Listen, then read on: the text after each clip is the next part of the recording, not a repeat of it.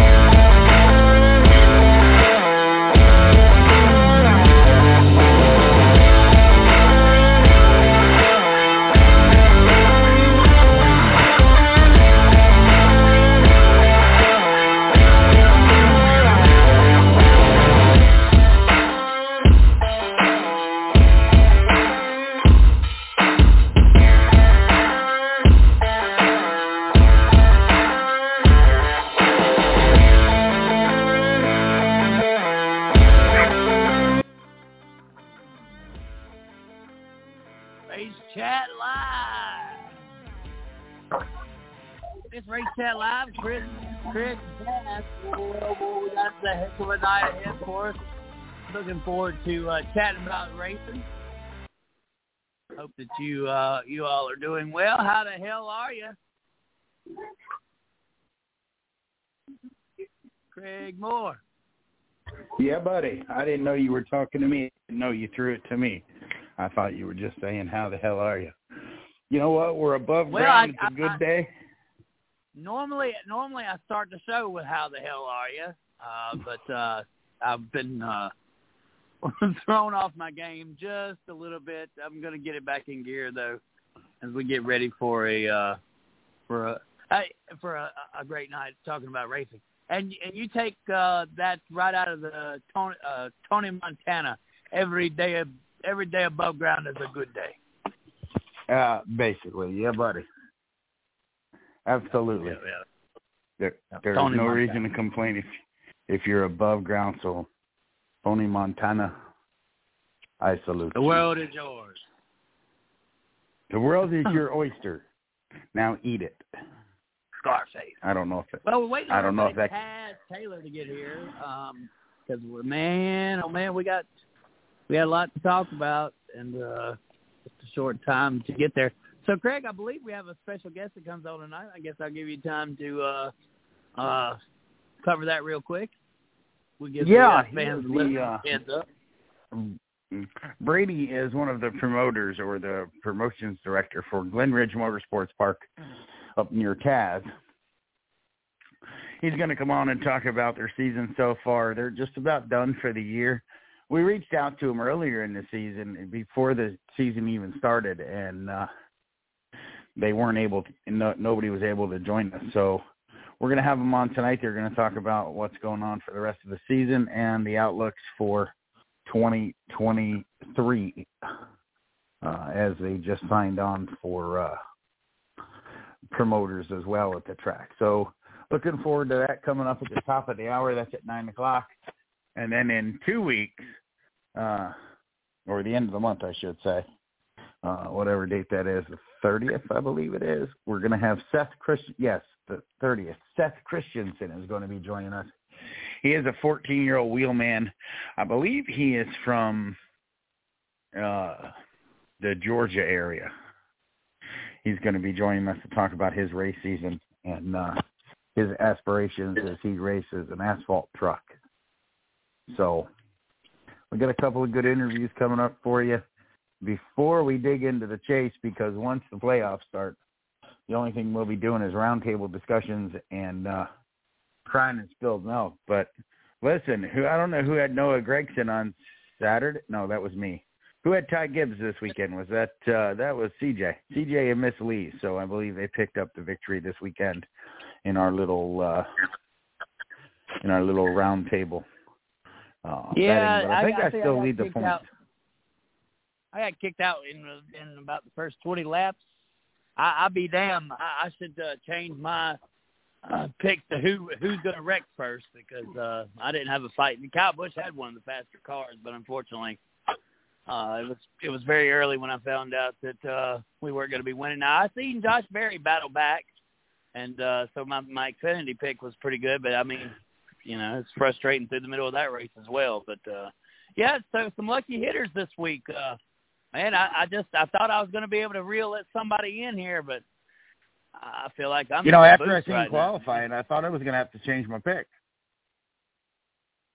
I thought I was going to have to change my pick to the black man. I mean, the crier. I mean, Bubba Wallace, because that boy was stout all weekend. And I thought, I'll be damned. He's going to get him. He's going to pick himself up a win. So I'm glad to see that that 23 car is doing well in the last 5 or 6 races. So is it that he's doing well? Is it that Bubba himself is doing well, or is it Joe Gibbs panicking, knowing that he's got to get his last place cars a little bit of relevance before the before the postseason? I mean, he's got every one of his other drivers in the chase. So, I mean, we've heard so many times before in the middle of a chase him dumping resources into the teams that are in for a championship. Well, kind of, don't you think that's how they're playing the ball game to get them in the championship? They're giving all the resources to these 2 cars because these 2 cars are the 2 Toyotas that are not in the chase. So, I mean, it's just mighty strange. Christopher Bell and Bubba Wallace, since their miraculous rear tire changer switch, all of a sudden they're top contenders. Like they're the top teams in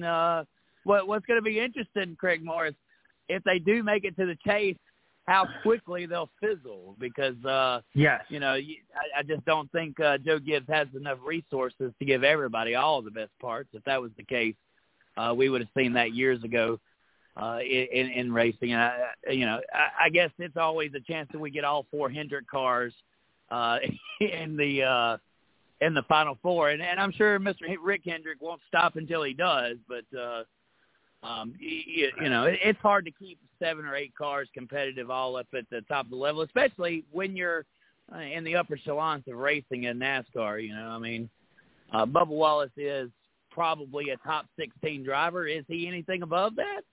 He hasn't shown us that, at least not up until now. He needs to get back on his meds or whatever he's supposed to be on, because this crying stuff he's doing. I mean, granted, for this week it was you could tell that he was disappointed. But, hey. No doubt. I mean, he got the pole. He was living on a high. He finished second or third. Kyle Larson won the race for Kevin Harvick. That shove there at the end that pushed Kevin Harvick. Yep. I mean, we're gonna talk about Bubba Wallace's newfound success here in just a little bit in the hot topics, Craig Moore. I really want to stay on the topic of what we've seen at the racetrack, and of course, you segued right into that. Of course, Bubba's post-race fiasco, cry, baby, cry. I'm not sure that that's probably, I don't understand the PR side behind that. You want to be tough. You want to be like, okay, I want to win, and that's what I'm not going to be satisfied till then. But man, I mean, Bubba's made a career out of running around as a mid-pack car or a little less than a mid-pack car. So, it's frustrating to not see the excitement that team should have when they do well. Yeah. And I mean, they should be, and we're going to talk about this later, but they should be patting themselves on the back and thanking Mr. Gibbs. Like we said, though, it's kind of mysterious how all of a sudden this car and Christopher Bell's car got the juice. But there was a pretty terrific wreck. I guess to start things off is, what in the hell was Rick Ware has stayed the hell out of trouble all year long, near about. They've been more competitive this year than I think Rick Ware Racing has ever been competitive. I'm not sure if you watched the race or not, but that call strategy for J.J. Yaley to stay out and obviously be in the slower car, older tires, that wreck was completely it was avoidable. Like, there's no reason at all why that early in the race Yaley and that team should be taking that kind of chance for track position. I know that they felt like they were semi-competitive for this race, but they wadded up quite a few good race cars, including their own. Yeah, well, I don't understand why they do what they do. It was too early, like you said. It was too early in the race. I'm going to rewatch the clip here while we're talking about it. But stay off for pit strategy. For what? He's not going to gain anything by it. What's he gaining by it? Absolutely nothing. It's not going to push him up in the points very much. So, things like that just don't make sense. I'm trying to pull it up so that I can watch it as well while we're talking. So go ahead, Chris. Let's see if we can get Miss Lee on here tonight. Lee, if you're hearing me, I'm typing your name right now. Come on and join us so we can have the discussion table like we are generally as we wait on Taz to get here. It's so much better. It's when you plan for 3 people to be on the show. It's just I think this is bringing Miss Lee on will help us out tremendously if she's able to come on. Let's see what she says real quick. But give me a minute. Okay, great. So we'll get back to the discussion. The Rick Ware incident was, as I said, completely avoidable. Craig Moore. It's too early for that kind of track position. And that vicious hit that Austin Cindric took, my gosh. I mean, here we are. We were at Pocono, and Kurt Busch backed it into the wall. He's out with a head concussion. This young rookie hit that wall like Dale Earnhardt, man. I mean, that was a vicious, vicious wreck. And, it's going to bring up a topic later on here tonight. The cost of cautions, I believe, is one of our hot topics that we're going to discuss here. And obviously, when you're having incidents like that, it's costing these car owners outrageous amounts of money to see cars wadded up like that, Craig Moore. Oh, absolutely. And these cars, they only got, I think it was, 3 per team? So, I don't know how long it takes them to get parts back. I'm sure not as long as it takes to get parts, generally. But they're wrecking these cars now like they've got an endless supply of them back at the shop, and we all know that they don't. So taking chances I don't know if you could say they're wrecking them or their competition. I mean, I don't know who is to blame here for all these wrecks because, Craig, I didn't get to do the math or whatever. I don't even know where to find it, but I know that cautions are like way up this year versus the last few years. And, I mean, other than the stage cautions, we had gotten so used to vanilla racing where no parts broke and 1 or 2 spins or something in a race, hardly any collateral damage. Man, it's like every racetrack we go to now, we are we're tearing some ish up. Yeah, we are. In the first 12 races, there was 110 cautions.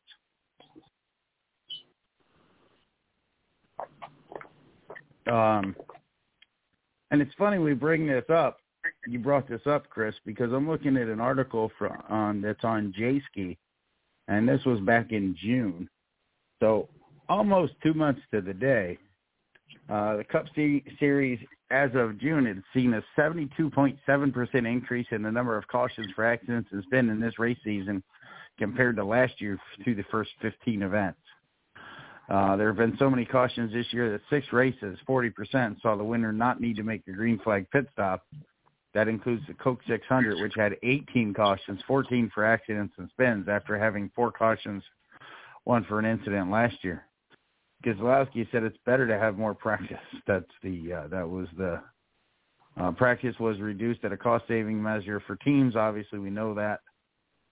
So cautions are up as of June 10th, 72.7%.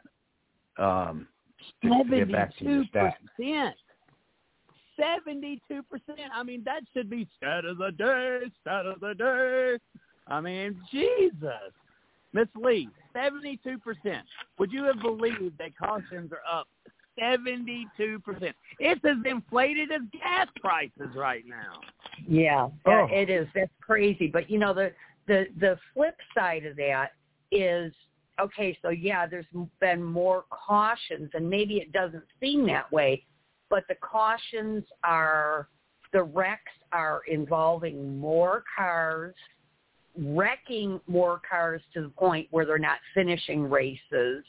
And even with all the safety innovations, we're still seeing people getting hurt. Right. And that's exactly it. And this new car was supposed to save people from getting hurt, and it doesn't appear to be doing its job Well, that, and it was supposed to save teams money. But right. when you've got to replace an entire vehicle because of the extent of the damage, where's the money saving in it, too? Yeah, I mean, these, what is it, quotas, not quotas, continue as it had in the vanilla-style era, where there was no parts breaks, and like I said, the cars they drove like Cadillacs. These cars don't drive like Cadillacs, and these drivers these drivers don't have the experience behind this type of steering wheel, where they're all unfamiliar with it. If the proof ain't in the pudding, look at Ty Gibbs. I know we've seen rookies come along and put together a good string of finishes. It's not anything new. But look, I mean, he's got that much less time to have to catch the competition because they're all learning just like he is. Right, and he doesn't have the disadvantage of the old way that all the experienced drivers have. Right. He's only got one way to learn. Right. So he's actually at an advantage. Mm-hmm. Because he doesn't have to unlearn. Yes, exactly. Yep. No, I'm sure that. Go ahead. I'm sure that number it may have leveled out by now. That was 2 months ago. I mean, it may have dropped, but hell, it could have went up. I can't find anything that gives me a more updated percentage. 72%. So 72% is out of this world. It's unbelievably high. I know that the races have been more exciting, as I've stated earlier, and we'll get into that more when we open the hot topics of cost of cautions. But so Ty Gibbs has been a really hot topic. Of course, he gets the call once again.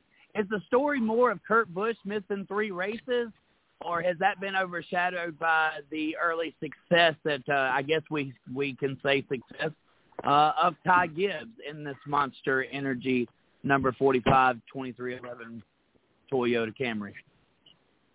You mean JGR? Go ahead, Ms. Lee. Kurt's story's kind of been behind the scenes. I mean, we're not getting, other than a weekly update as to whether or not he's going to race, we're not getting a whole lot of details about exactly what's going on with his condition. So, you know, you can say in one respect it has kind of been overshadowed by Ty's successes. But I'm just, I don't know if that's Kurt's decision or what, that he just doesn't want people to know how bad it is. I don't know. Yeah, you'd think they'd be getting a more in-depth discussion about it. Like you'd hear more about it. We heard a lot more about Junior's concussions. Right. Yeah, which just makes me wonder a little. And I think a lot of things are in play on Kurt's. Kurt and Dale Jr., we called this from basically week 1, the moment we found out that he was going to be out. that this felt more like a Dale Jr. concussion than it did, I've got to just lay out because I didn't score too well on my test. You know, right. and with all this that's been building up with Ty Gibbs, I know that we've gone across this grandson of a racer before. We heard of Dale Jr. 3, 4, 5 years before Dale Jr. made his way to full-time Cup. And I'm using Dale Jr. because he was the grandson of Ralph Earnhardt. I know Dale was he was the more famous one in the Richard Petty world. Of course, Adam Petty, the grandson, right? We knew 3 or 4 or 5 years ahead that this kid was coming. Even with the Dillon brothers, right? I mean, we knew 3, 4, 5 years. Well, Ty Gibbs, we just found out about him last year. Like, we didn't even know who Ty Gibbs was before last year. And this onslaught of success. Unless you followed ARCA, then you would have heard his name a lot sooner. The year before, Ms. Lee, correct me on that. 3 years maybe that we've been talking about Ty Gibbs? Right. Yeah. He made it to mainstream when all of a sudden he showed up in a part-time ride in the Xfinity Series last year. The kid really did. I don't think he had very many truck starts, if any truck starts, right? He kind of just bypassed the truck series. Pretty much, yeah. He had a few truck races when he was running ARCA full-time, but you didn't hear a whole lot about that. Right. And in ARCA, we've seen, basically if you're in the right ride and it's being backed by JGR, Toyota TRD, those have been the strongest cars, Venturini and stuff. So it wasn't surprising so much that Ty Gibbs, I think, won 4 or 5 races that year in the ARCA series. I think most of the attention that year was on Michael Self in the dyno cars. It really wasn't. It was okay. This kid's coming along. But now, all of a sudden, 3 years later, we're talking about him filling the seat for Kyle Busch. He's in the seat, filling in for Kurt Busch and a possible candidate to replace Kyle Busch. Right. I think that's unprecedented.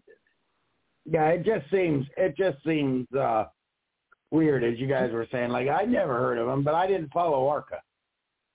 I don't follow ARCA, so it wasn't until last year in the Xfinity Series that I heard of him, and then he was like one to watch. And this year he's been pretty much on everybody's radar as far as who to pick weekly in the Xfinity Series. I think we've all picked him at least 3 times. Oh yeah. Yeah, for sure. But are we going across the same bridge that remember sliced bread? Sliced bread, yeah. I know people kind of knew that he was coming along probably in 4 years. I think time but it took Joey Logano a little bit longer to develop as a successful NASCAR driver. Sure, he had limited success. He had him a couple of wins here and there. Was really strong in the Xfinity Nationwide Series. But we've seen kind of a... Logano was also the redheaded stepchild at JGR. Don't forget that. Yeah, I think at that time he was looked at as a privileged kid that got a ride, and somehow was given the name sliced bread. Well, I think that in a way that's the way we've always looked at these younger drivers that have been given the keys to a successful ride very early. They haven't earned that spot yet, and Ty Gibbs will be in the position that he's in, not because he's shown some limited success and some pretty eyebrow-raising success in the Xfinity Series, but because his grandfather owns the race team. You know what I'd like to see? I'd like to see what Ty Gibbs could do in a Rick Ware racing car. That would be interesting. And here's why I say that, and I know Chris is like, what? Because we all tout on how good this kid is, but he's in top-notch equipment. Put him in shit equipment and see what happens. Yeah. Are we talking about him then? Probably not. Except he needs to be back in top-tier equipment. That's what we'd be saying. Yeah, he does definitely have that advantage. And we've got to remember something here. Dale Earnhardt Jr. was a very successful race car driver. Was he ever going to live up to the hype or the expectations of being Dale Sr.'s son? No. Kyle Petty was probably the least successful of marginal success. So you always have a marginal success. You've got guys who, like Jason Jarrett, the son of Dale Jarrett, we never really heard of him. He never really did anything. He has no bounds of success to base on. When you talk about Kyle Petty, he had marginal to limited success. He was quite popular in the 90s. He was the driver of the Miller Yellow car, and that was that was something at the time where things went nationwide basically. So he was known, but we've seen the grandchildren or children of racers that are successful, and Dale Jr. was pretty damn successful, and Kyle Petty was pretty damn successful, considering. And you've got what's another one of the sons of the drivers that the Joe boys. Gibbs has been raised in a racing family. He may be gifted as Richard Petty was to Lee Petty. We always talk about Richard Petty, but Lee Petty was the one that got the Petty's racing. So, the success of these drivers a lot of times is because, man, they've made 1,000. They've had 1,000 hours of seat time, 10,000 hours of seat time before they're age 15. Something that we didn't have in the earlier years. So Ty Gibbs is liable to have. I don't know his career. I don't know where he come from. I don't know how long he's been in a seat. But this kid's liable to have logged more laps in his younger years than Kevin Harvick has in his entire lifetime. Uh-huh. So we may be not. I don't know what Ty did. Right. The book is still wide open on who Ty is, and you know what, Craig, he's gonna have the best of equipment because of who his grandfather is, and Gibbs is a lot more successful at this point in time in the structure of business than Richard Childress was when he brought Austin Dillon and Ty Dillon to. And like I said, Austin Dillon's had marginal success as well. He's the son of a racer, the grandson of a racer as well. I don't know if you guys remember Mike Dillon, but he was a kind of a mid-pack runner. Never really had much success, but Corey LaJoie, his father's Randy LaJoie. I think Corey LaJoie has a chance, potential to be a good racer. So, like I said, when these kids are out there logging laps, if Corey was in better equipment, we would know just how good he is, right? Exactly. Right. I think that has a lot to do with it. The amount of the type of equipment you're in, and the funding that your owner is able to get helps you buy better equipment, helps you buy better tools, better crew, better, everything is 10 times better. That's why I said earlier, if you really want to see how good of a driver Ty Gibbs is, throw him in Rick Ware equipment. Right. And couldn't agree more. And then let's talk. Then he is a superstar. Right now, he's a superstar because he's in top-notch equipment to start with. Right. It's going to be exciting. Obviously, we've got the Kyle Busch topic that's coming up here in just a few minutes as well. There's a lot of strings at play. Some dominoes are going to fall. I think I mentioned something that I've not really heard much feedback on it, but the marketing opportunity that Busch Beer would have if they were to sponsor Kyle Busch, if he were to wind up at Stuart Haas, I think that marketing partnership could be unlike any other. It is up to Busch Beer to make that happen. And if I was Anheuser-Busch, knowing that this guy is searching for a sponsor and a ride and needs a little bit of money, look, it's not the first time Budweiser threw $100 million down on the table, and it shouldn't be the damn last time, because this is one of our main top sponsors in an era where sponsors are shitting and getting, basically. Budweiser needs to lock in and say, hey, man, this is our sport. We love it. and we're gonna put together a marketing package that is unprecedented and something that I think just imagine with him popping a Busch can and Busch. You know, I mean, it's a champion. It's a match made in heaven. But we'll talk about that a little bit more, and I'll get you guys' thoughts here in just a little bit as we get ready to open the table for our hot topic discussion. We're still waiting on Taz Taylor. Taz Taylor is not with us at this point in time.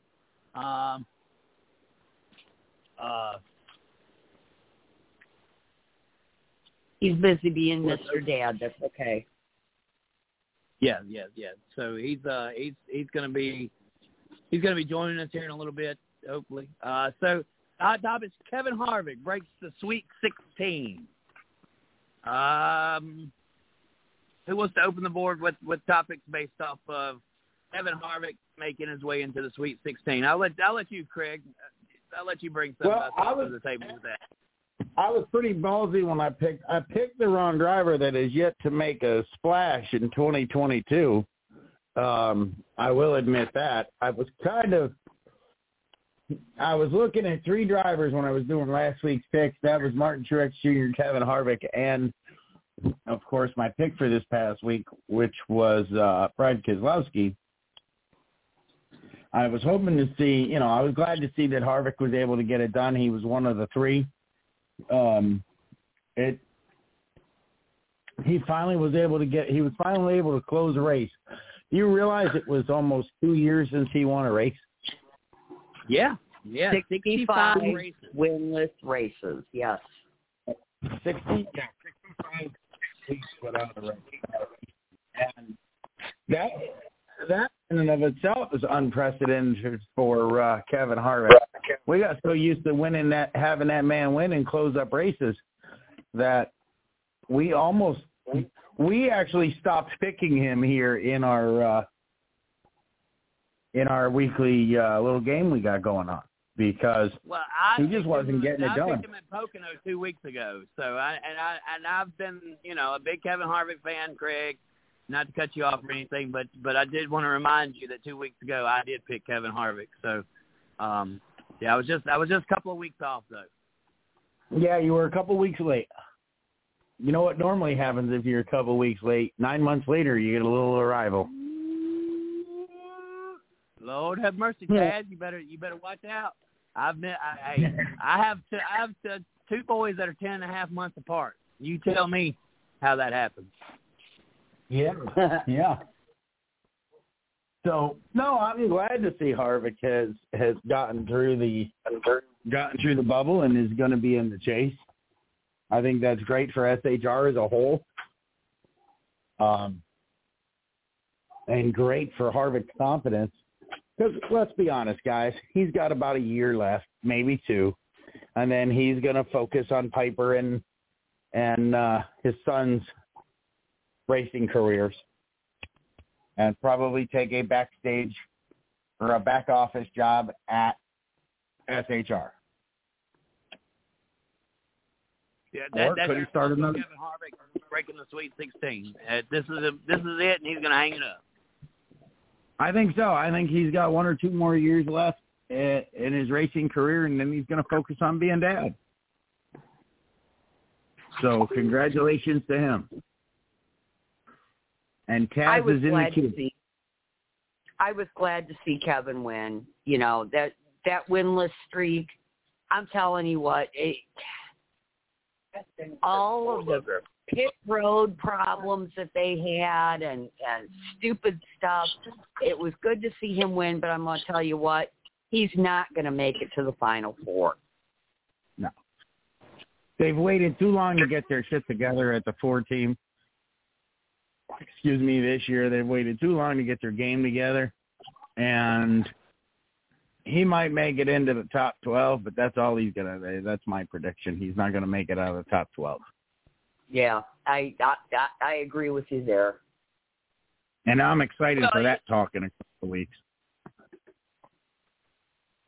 You might be surprised. We've seen, I think, with what Kevin Harvick said, that if you doubt it, you don't know it. I remember remember some words from Tony Stewart back in, what was it, 2014, about 8 years ago, and he had some similar remarks. But they were a little bit more critical at this time, being that, you know, he really didn't feel like he deserved to be in the chase. But I believe those guys over there at Stewart-Haas Racing, first of all, they're champions. Rodney Childers is a champion. Kevin Harvick's a champion. Most of that team is still together that won that championship a few years ago. Kevin Harvick just 2 years ago, before this crazy drought, led, you know, was tied in NASCAR with the most wins. This was just 2 years ago. Do I see them in the Final Four? They're going to have to show me a little bit more. But over the last 4 to 5 weeks, we've seen a progression of this Ford team. He was a fast hot rod at Pocono. Like I said, every time I pick a driver, they get wrecked. So that was another one. I picked Kevin Harvick. He was a fast. Everybody was like, oh, yeah, here he goes. You know, this could be the deal. And then he winds up wrecked. So, you know, I give Kevin Harvick a little bit more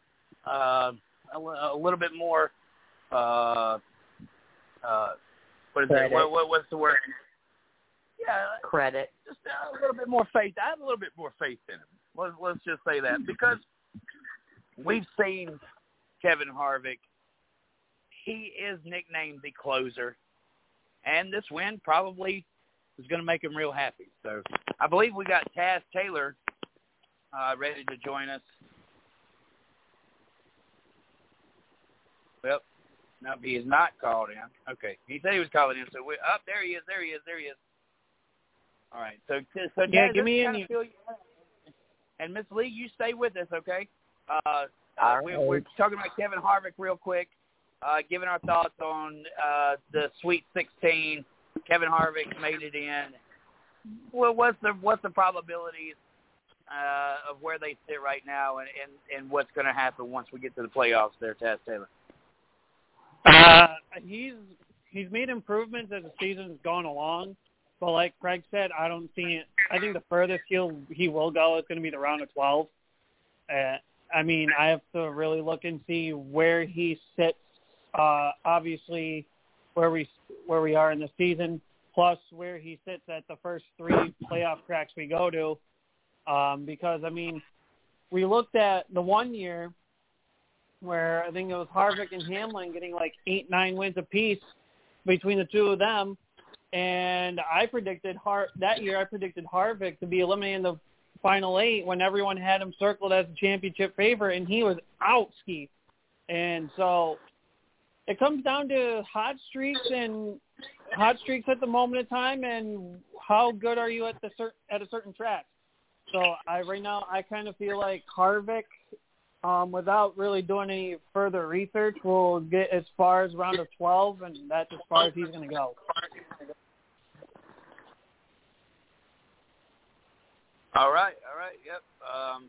So we all kind of have a inclination that he's probably not going to go very far in the chase. I think, but my opinion is we're underestimating Kevin Harvick, and if Ford and if the Ford can get their crap together, Kevin Harvick is a force. He's up there. He's just as talented as Joey Logano, more talented than Ryan Blaney. He is the second or third best driver in the Ford camp. I guess who I would call the best driver in Ford camp would probably be Joey Logano.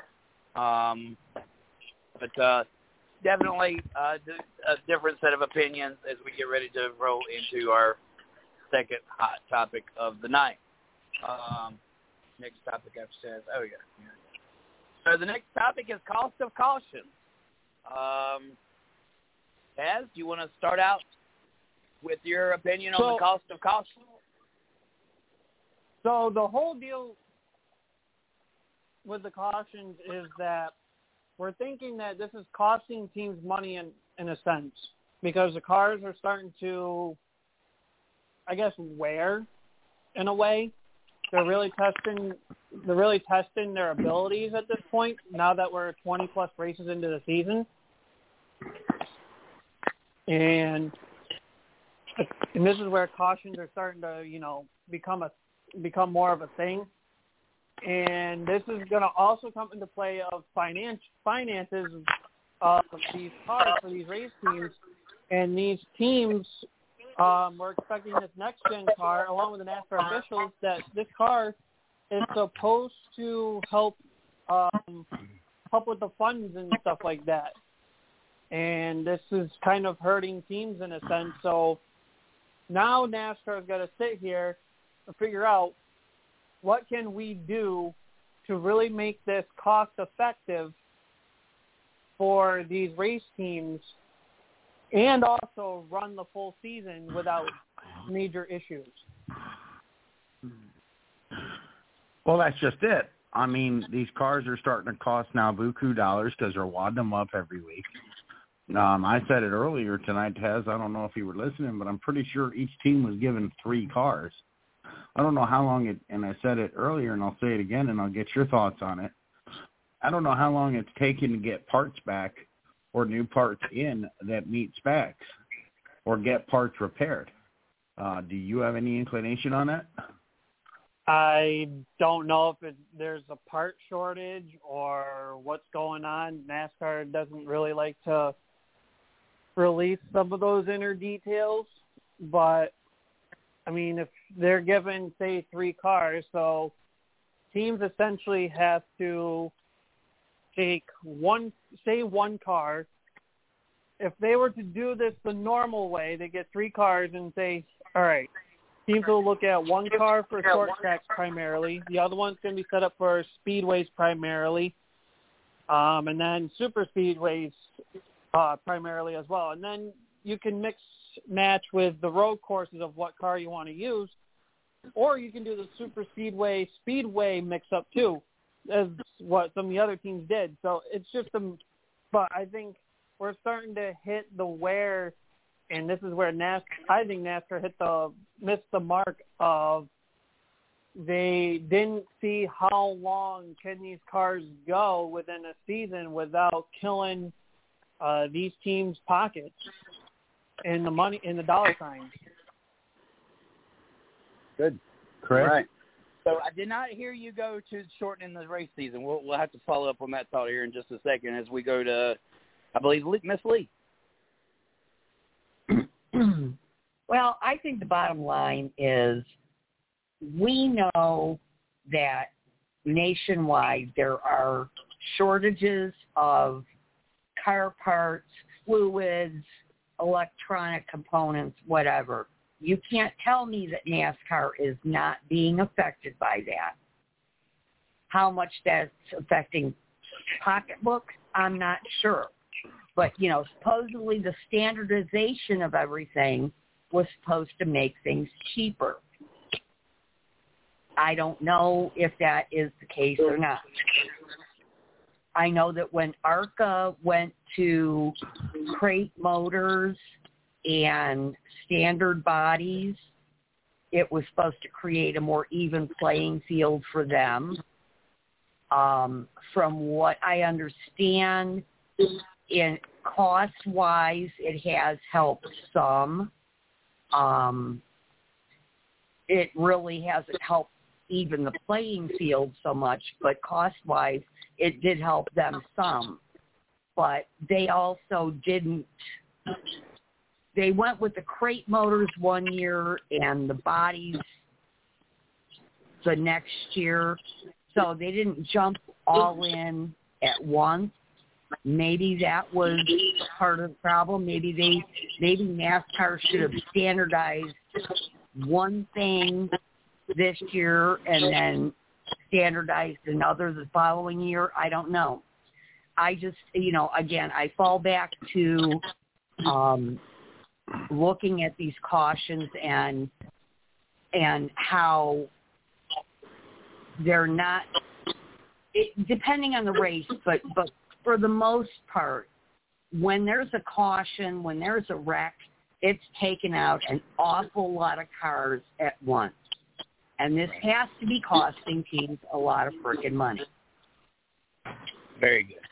Very, very, very, very good. Because I'm going to say this. The cost of composite bodies has to be more expensive than folding some sheet metal, right? Typically, these cars were made out of sheet metal. But we're not just seeing the difference in how these cars are wrecked and what the damages are looking like, but we have to pay attention too to what the wheels are doing and what they're calling. I've seen several cars crab walking back to the pits because they had knocked the rear and the front toes out of them. Obviously, there's a lot of toe link issues. Yeah, there's obviously a very, very vulnerable part in this new car that we're not really used to seeing, and the car doesn't fold up as we've seen. But I think back over the last few years with the Xfinity car, and I didn't really notice that with the composite bodies, that they were more stiff or that they didn't fold or whatever. So, I mean, I just don't know if this is tied to the new car. Obviously, NASCAR missed the mark. NASCAR thought that this was going to be a vanilla racer, even with the new car. Because some of these guys have got to be going over budget already. When you have 70% more cautions this year than you had last year, you're predicting costs from last year to this year, which is going to be hard to do anyway, right? Because you're using a completely different car, so you don't really know how much you need in your budget. But obviously this year we are well past what these guys expected to have to spend. And like you said, some teams may only have 4 cars.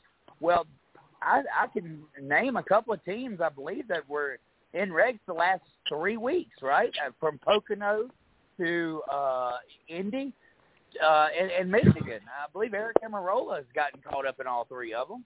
So, if they got 3 backup cars and 1 main car, then I guess they're going to Richmond with 1 car. Yeah. Kaz wanted to elaborate on something, on how he thinks they can fix the problems before we go on to the next topic, Chris. So, we had this discussion. I mentioned this earlier. I think to kind of resolve this problem in a sense, and I know this is going to hurt some of the racetracks too, but depending on how you schedule, it may not hurt. NASCAR is going to have to do a lot of research towards the end of the season, during the off season, of how they can make these cars last longer. Otherwise, they're going to face the same issues as they are facing right now, essentially. Mm-hmm. And so I would say either reduce the schedule. I wouldn't say insanely. I would say probably at the bare minimum, the truck series type schedule. So like whatever they run, like 23 to 26 races, something like that. Otherwise, right. Otherwise they're gonna run into this problem. So they're either gonna have to buckle down and see what parts have majorly failed and how can we make these better so that these teams are not forking away money trying to fix their cars week in, week out. Or they're going to have to reduce the schedule because, like I said earlier, these next-gen cars are supposed to help teams financially, and to start the season with all these tire failures and wheel failures, then all of a sudden, we kind of quieted down with most of the issues. Now all of a sudden we're seeing cars just wrecking just because they're just giving way. So now we're kind of at the point where NASCAR's got to figure these things out, or teams may have the budget better. Yeah, I just don't. I think the cars are not as durable, Taz, and we've got to work on some durability. I can see we're cutting back the schedule to fit the budgets of these NASCAR teams, but we're also talking about, basically in July and June there's only 2 sports going on, right? And that's baseball and racing. So there's really a lot of airtime, and that's racing. It's popular during the summer months, of course, and we start in the wintertime. I don't see NASCAR completely cutting down to anything less than maybe a 30 race schedule, Taz. If that's a reduction that could be a little bit more cost affordable, then we would look at a schedule similar to what Formula One runs. Well, here's another thought on that cutting down costs. Every year is a contract year. So if that's the case and you're cutting down costs, now you can cut down the driver's salary because he's not behind the wheel for that many races. And I mean, granted, he's still doing the sponsor appearances, but his actual behind the wheel time is cut down significant, and he's not traveling. So that means he doesn't need to have money for his bus. He doesn't need to have money for, he doesn't need to have all that extra stuff. We're at the sport that we are because we get $1 billion from TV networks. And so they're going to be Craig, they're going to be the ones that control whether or not we cut down or make a smaller schedule. And as you said, there's already a deflation of contracts with Kyle Busch that we talked about last week, having to take less money, willing to take less money. So if you're Joey Logano, Kevin Harvick, Matt Kenseth, the 19 car, if you're any of those guys that, been around, you're basically having to take a pay cut from what you were worth 10 years ago or 4 years ago. Right. Yeah, and the teams are going to cut costs one way or the other, and that's going to make Kyle Larson's next contract a little less valuable as well. I just want to throw into this cost of caution discussion. Okay, so we've identified some failure points. Okay, the tires, we've seen somewhat less issues with the one lug nut and whatnot. We've gotten somewhat better with that. We're now seeing where these toe lengths happen to be the weak point. So that's something that NASCAR needs to focus on. But what if, over the off season, whatever, NASCAR and the teams get together and they figure these things out?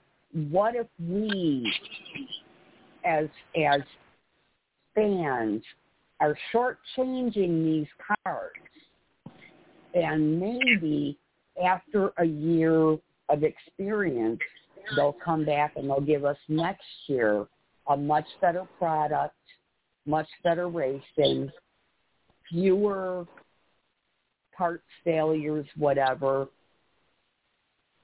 So I kind of got a little bit of, okay, this is our first year with this thing. Let's wait and see. I can't say that the next gen car is a failure for sure until I see another season or maybe even two out of it as they tweak and improve it. Just playing devil's advocate here. No, and that's a very good point. Yeah, I mean, this car could get better. This is the debut year, and as you said, we may be underselling. These cars may not be that much harder to fix, right, once they get back to the shop. They just look terrible as they're crab walking with tires knocked in and tires knocked out and, driving down the highway crab walking. But now y'all got an interesting subject. We're going to skip the Bubba talk, and we're going to get right into the Kyle Busch. Obviously, so I didn't get to make it all the way through DBC. I got about 20 minutes into it, and then something else come up. So I am very interested to know what has been said and where this topic lies at this point in time. So anybody that knows more than I do, they need to speak up. So on Door Bumper Clear last night, and I didn't get to listen to the show, but Twitter was exploding last night as soon as they were talking about this. And when they said this, that's when Twitter, literally blew up. I could swear to God almost every NASCAR Twitter person was on there posting about it and making opinions of what's going to happen. So with that being said, they said that Kyle Busch now has Chevy coming into the picture for picking him up in 2023. He's also been in talks with one Ford team, and this is where the deal breaker is going to be exploding here, folks. Apparently, JGR and Kyle Busch have ended discussions. Now that's according to who, Taz? That is what Door Bumper Clear reported yesterday. Right, but where did they? I guess what I'm getting at before Brady jumps on, where are they? Did they release where they're getting that information from? I didn't catch that part, so once I'm able to catch that, I'll be able to clarify that answer. Okay. So Freddie Kraft is the one that works for Denny Hamlin Racing, the 2311. And what I did hear was a possibility of Ty Gibbs going into the 18 car and Kyle Busch actually signing a one-year deal with Denny Hamlin. Now, how that would work out, I don't know if Kyle Busch would be willing to do that, being that basically Toyota's kicking him out of his top ride to go to another ride. But if you replace me, I don't think I would want to stick around either. So, So I'm with Craig. I'd like to know where that information come from and who's reporting, whether or not that's Jordan Benaki or Bob Pockrass or anybody to that, because I've not really heard from mainstream media that the contract negotiations had ended. But if it did, then there'll be a contract signed within a week, because Kyle Busch has already gotten his offers. He knows what's on the table. It's up to him to make that call, which there again. Go ahead. Other people don't talk about this, but you also have to remember, and I know we've discussed this, but if Kyle leaves Toyota, then whoever he signs with, whatever manufacturer, they've got to be willing to take his KBM truck series as well, because Kyle's not going to sign with another manufacturer and leave his Cup team with Toyota. Or, I'm sorry, his truck team. Yeah, it's developmental so that's farm. something to think about too. Yeah, I've been on that page for a while, ever since Kyle Busch and JGR has had this all these talks and reports for months now. But this is getting me to speculate, if Kyle Busch does not re-sign with Gibbs for, say, at least 1 year, where does he go, depending with all these rumors going around? Well, you look at this 1-4 team that's brought up.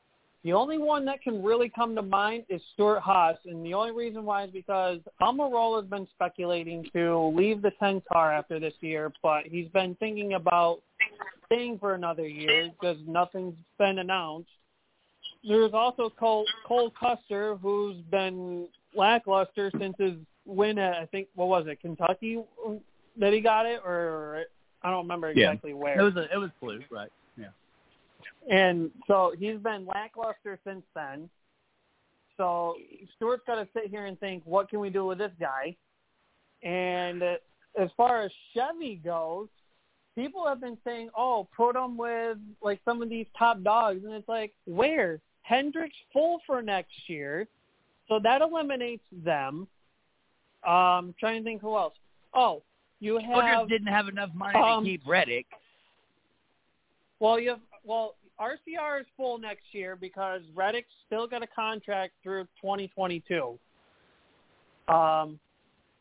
Then you have Petty GMS, which they have Eric Jones signed to the 43 for at least another year.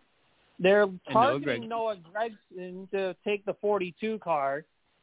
JTG Doherty, they only have one car, and they're riding high on Ricky Stenhouse. So unless they buy a second charter for Kyle Busch, they're out the window.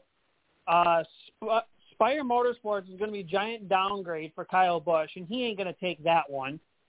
So the only legit Chevy team that stands that could really field Kyle Busch that may have some funding to help him out is Colleague. What? Trackhouse, man. Get out of town. Colleague racing? No, because Trackhouse is full next year, and their third car is going to be for part-time drivers. So why would Kyle Busch take a pay cut and a part-time ride? Look, I'm going to say it right here, and they can quote me when I'm dead. Justin Marks is the next Steve Jobs. He is the Steve Jobs of NASCAR. So if anybody that can come out of the woodwork to pull this off, it's not going to be colleague racing. It's going to be Trackhouse racing, because Justin Marks, he is a California guy. He sits with Fortune 500 people at his kitchen table. He lives in the neighborhood of these guys in Silicon Valley. So if anybody can pull out something, pull a rabbit out of their hat, it's got to be Trackhouse. But it is interesting, Taz, that you did bring up colleague racing, because Mike Rice, I mean, look, there's that, make a big splash. But Kyle Busch would have to understand that it's kind of similar to Spire. They're not a proven team. Trackhouse has a little bit more credibility under their belt. But Chevrolet being interested in and if you didn't notice, I may just rebuttal everything I said. Chevrolet was a sponsor on colleague racing's cars this past week. So, Taz Taylor, you may be on to something.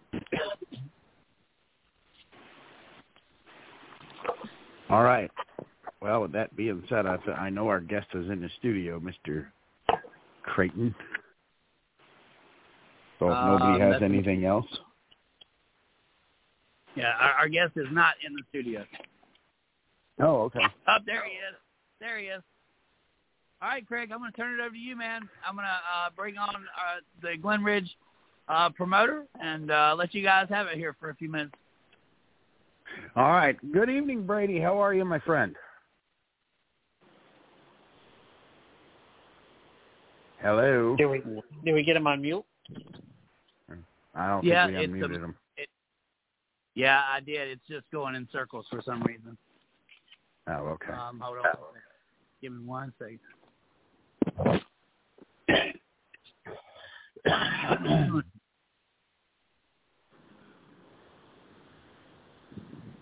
Oh, boy. All right, well. All right. Did we get him? A little bit of dead air. I don't know what's going on. While we're waiting, I'm excited to go to Richmond this weekend. I wish it was in September like it always is, but, hey. I think this one's a day race, unfortunately. Yeah. Yeah, I like Richmond under the lights. While we're waiting for Brady and BTR to play nice together. BTR has not been kind to us in the last number of weeks. No, it has not been. So let me ask you, Taz, I brought it up in the first part of the show, and I believe Miss Lee is still with us, about Bubba's crying fit. I think that the tears need to end now, and what's going on with trying to get Bubba in the chase in the JGR camp? The whole thing was, I think Bubba's just overreacting and beating himself up way too much. I'm sorry, but dude, you gotta stop. I mean, there's only so much that you can do that people are just gonna, Bubba crybaby from one topic to another. He's just gotta stop. I mean, he's showing the performances, which is great. But if he doesn't win the race, then he can't just sit here and beat himself up saying he let everybody down. Dude, you finished second place. I'd be freaking happy because you finished second place racing amongst the best of the best in the Cup Series.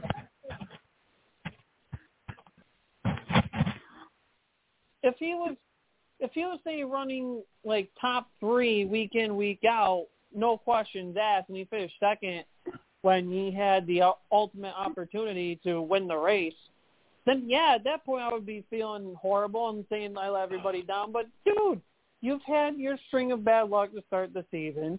Now you're starting to pick up. Just stop. Take your sooner or later people are them. Sooner or later people are going to just start tuning him out because, I'm waiting for somebody to bring him a feminine product so he can change it because he just cries constantly. I mean, I'd love for one of the reporters to have one of those. Here, Bubba, go to the bathroom.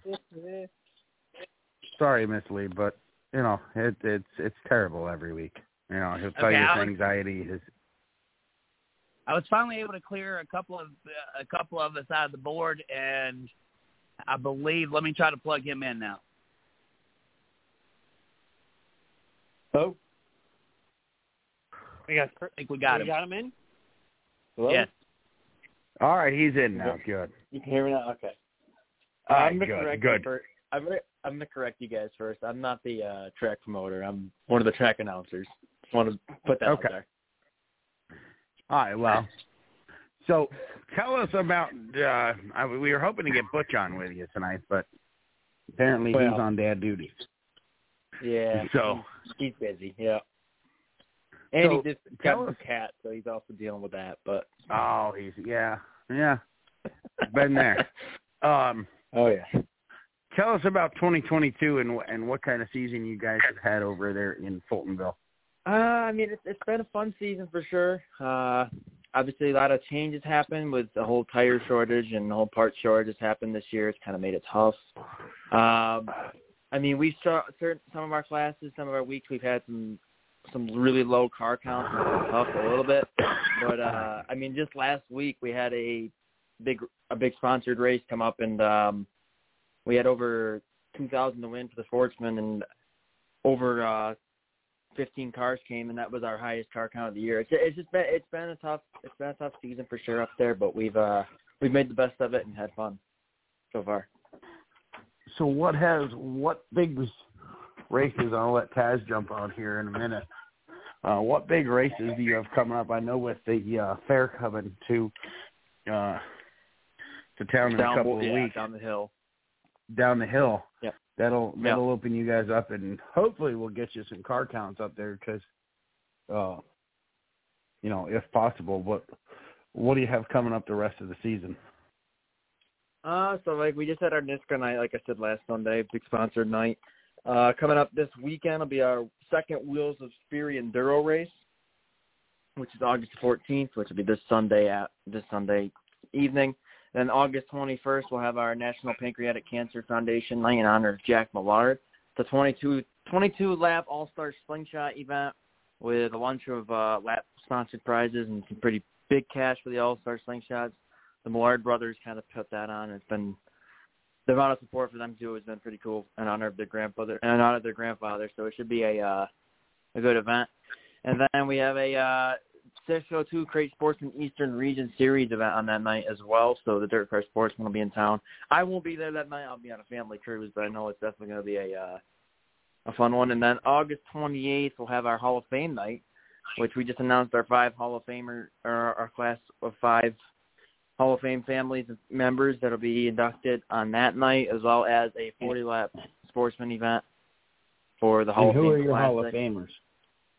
Okay, so yeah, we have Bob Lansing, a longtime photographer that's been at the bridge for many, many years, and he was very stoked to get inducted. Danny Ballard, who was our 2021 All-Star Slingshot champion last year, still racing, still having a blast out there. He finished third the other night, and he's getting inducted, which he was totally surprised. We got the Constantino family getting inducted.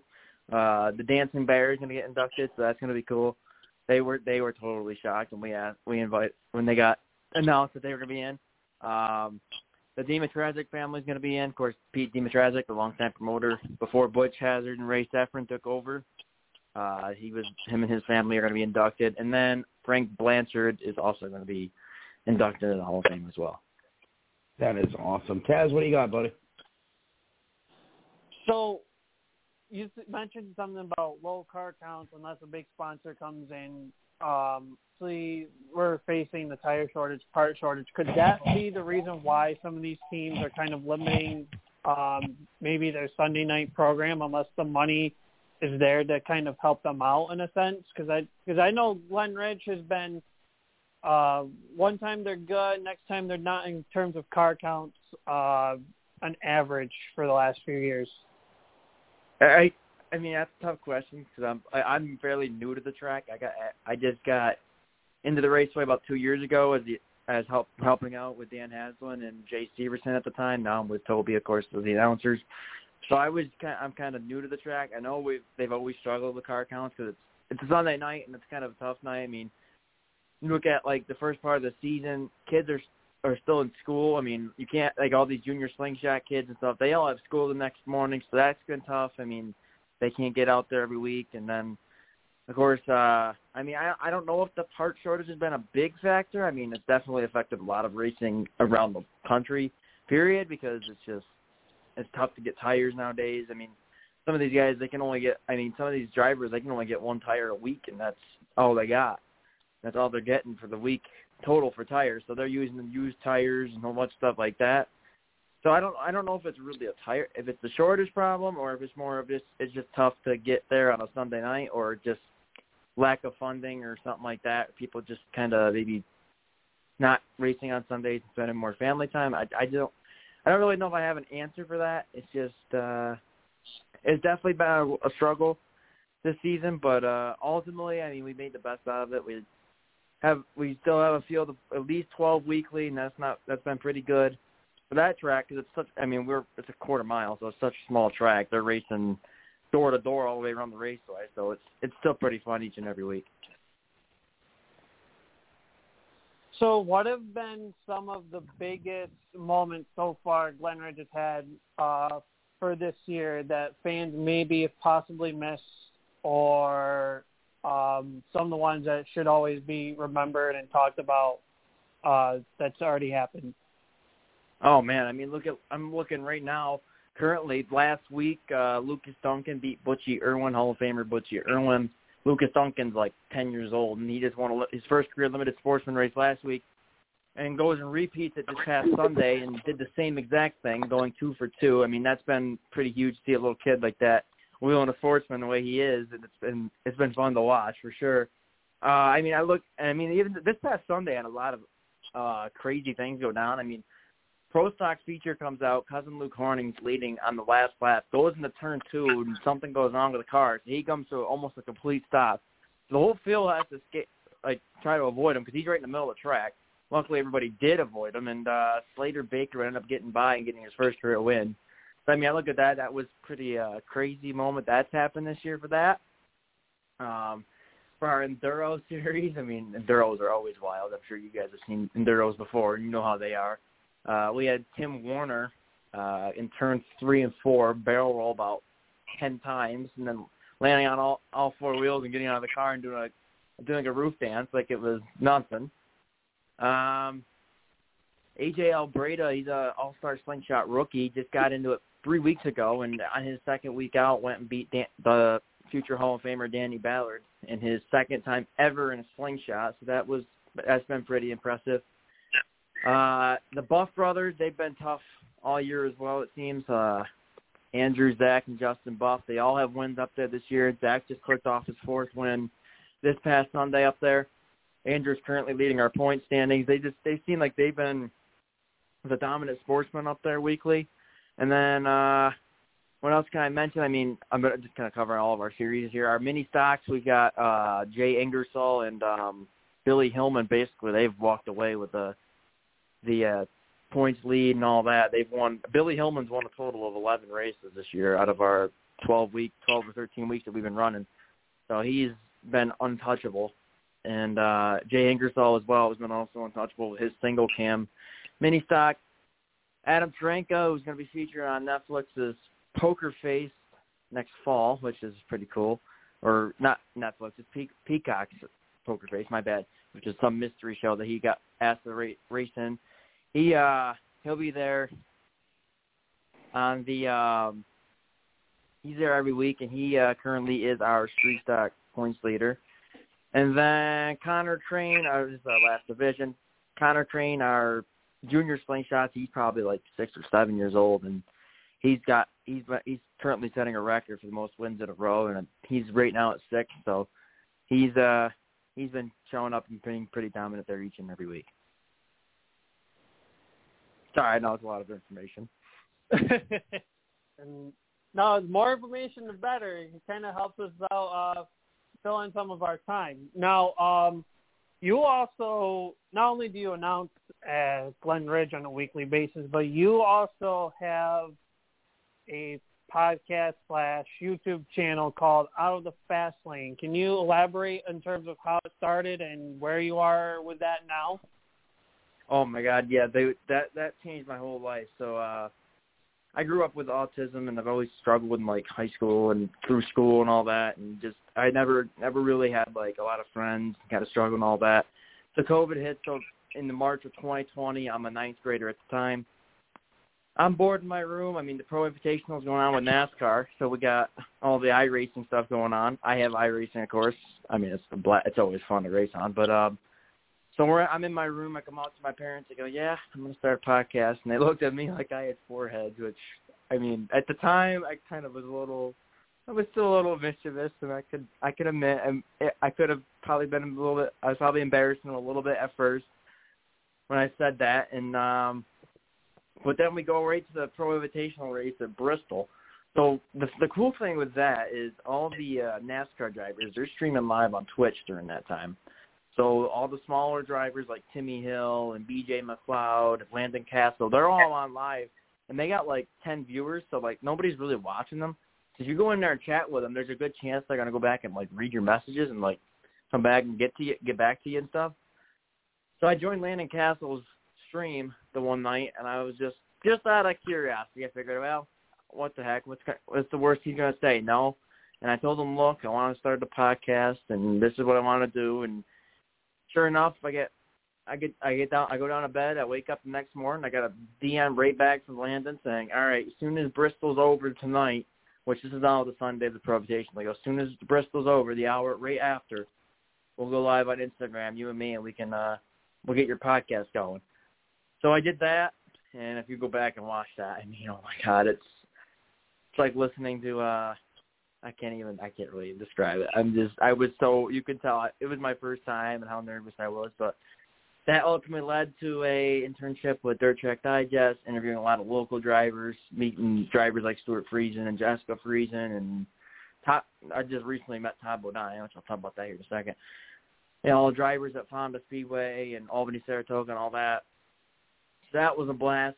And then I then picked up, this was now the summer of 2020. So now we're in about June, August, and I get a message from the announcer, Paul Schmall, at the time at Fonda. He's no longer there, but he was there at the time, and he texted me saying, hey, you want to come announce an undercar with me? I feel like you may have some potential to be an announcer. I want to give you a chance. And I go, all right, I'll come check it out. I'll come try it. So ultimately that led to me picking up Jay Severson's number, and that started me out at the Ridge. So I was 14, 15 at that time. So I just kind of started out watching them and learning about the Ridge and getting to meet the drivers up there and the promoters and stuff. So that was neat. That's kind of how I got introduced to the Ridge. And then that next year, I started doing Volusia. I went down to Dirt Car Nationals in February, interviewing Kyle Larson and names like Joey Logano, Justin Allgaier, Matt Crafton. And so that was neat.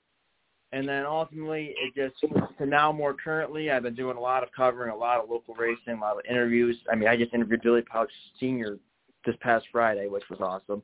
But I'm announcing weekly at Royal Mountain Ski Area for their Monster Energy Supercross each and every Wednesday. I do Patriot Sprint Tour and CRS Day Sprint Tour. I'm like their secondary announcer if their first one can't make it, which I have a couple more gigs with CRSA this year. I'm going to be at one Skyline Raceway on the 10th of September. The other one's Fonda Speedway on the 16th, which that's now just being released now.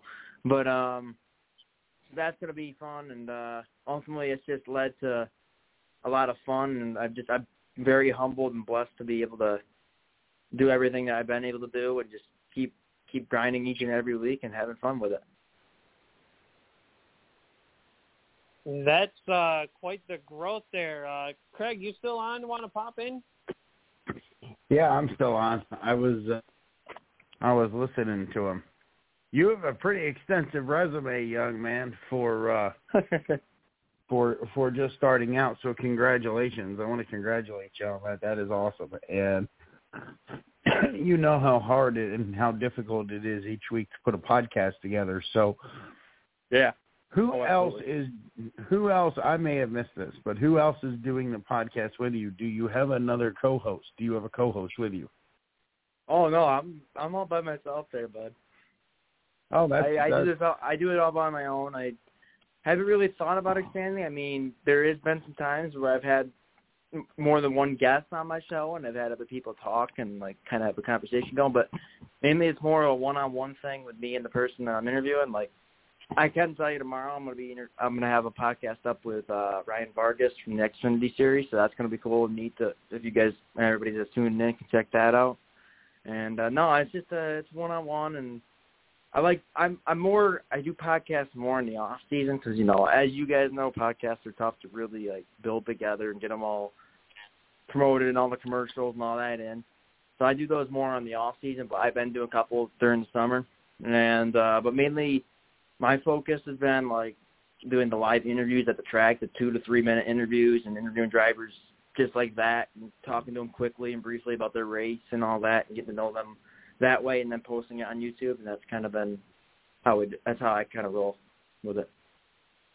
No, that's awesome. And yes, it is very difficult to put a weekly podcast together each and every week. We've been doing it. 3 co-hosts. Right.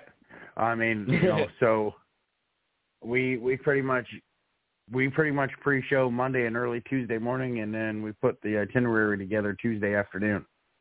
So, yeah, you know, kudos to you. And I know I did it by myself for years, and it was very difficult. So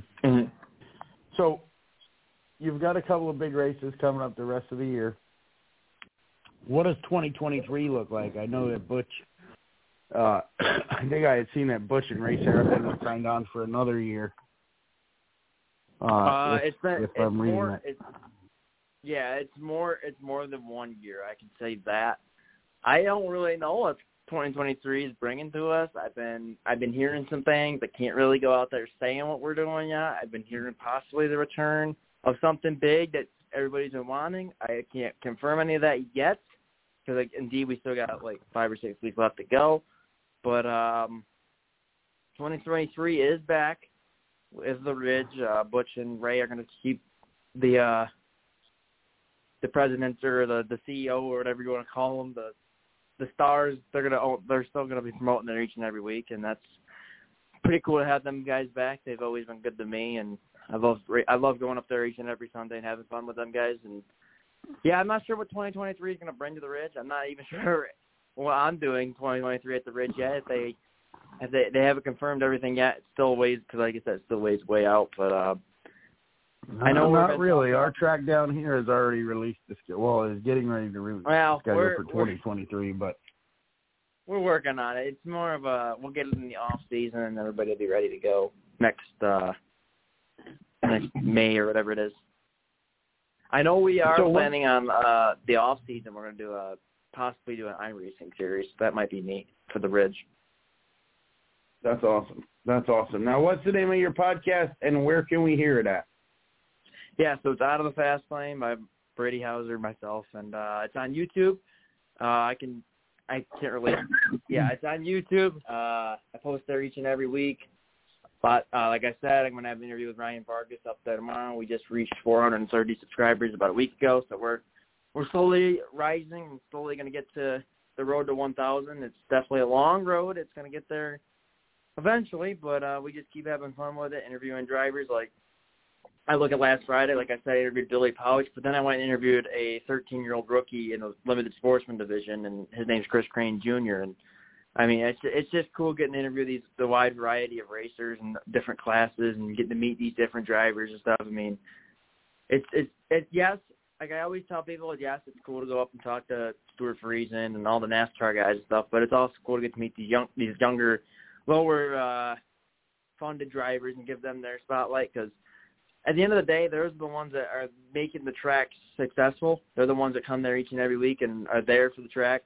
Even if they are field fillers and stuff, they come there each and every week and they keep supporting. And I believe that all drivers deserve their opportunity to have a little bit of spotlight, and that's kind of what I've kind of based off, just trying to get as many drivers a chance to let the fans get to know them a little bit off my platform, and just kind of build from there. No, exactly. So you were on YouTube. That is awesome. Now you've done this for 2 years. You're up to 400 and what subscribers?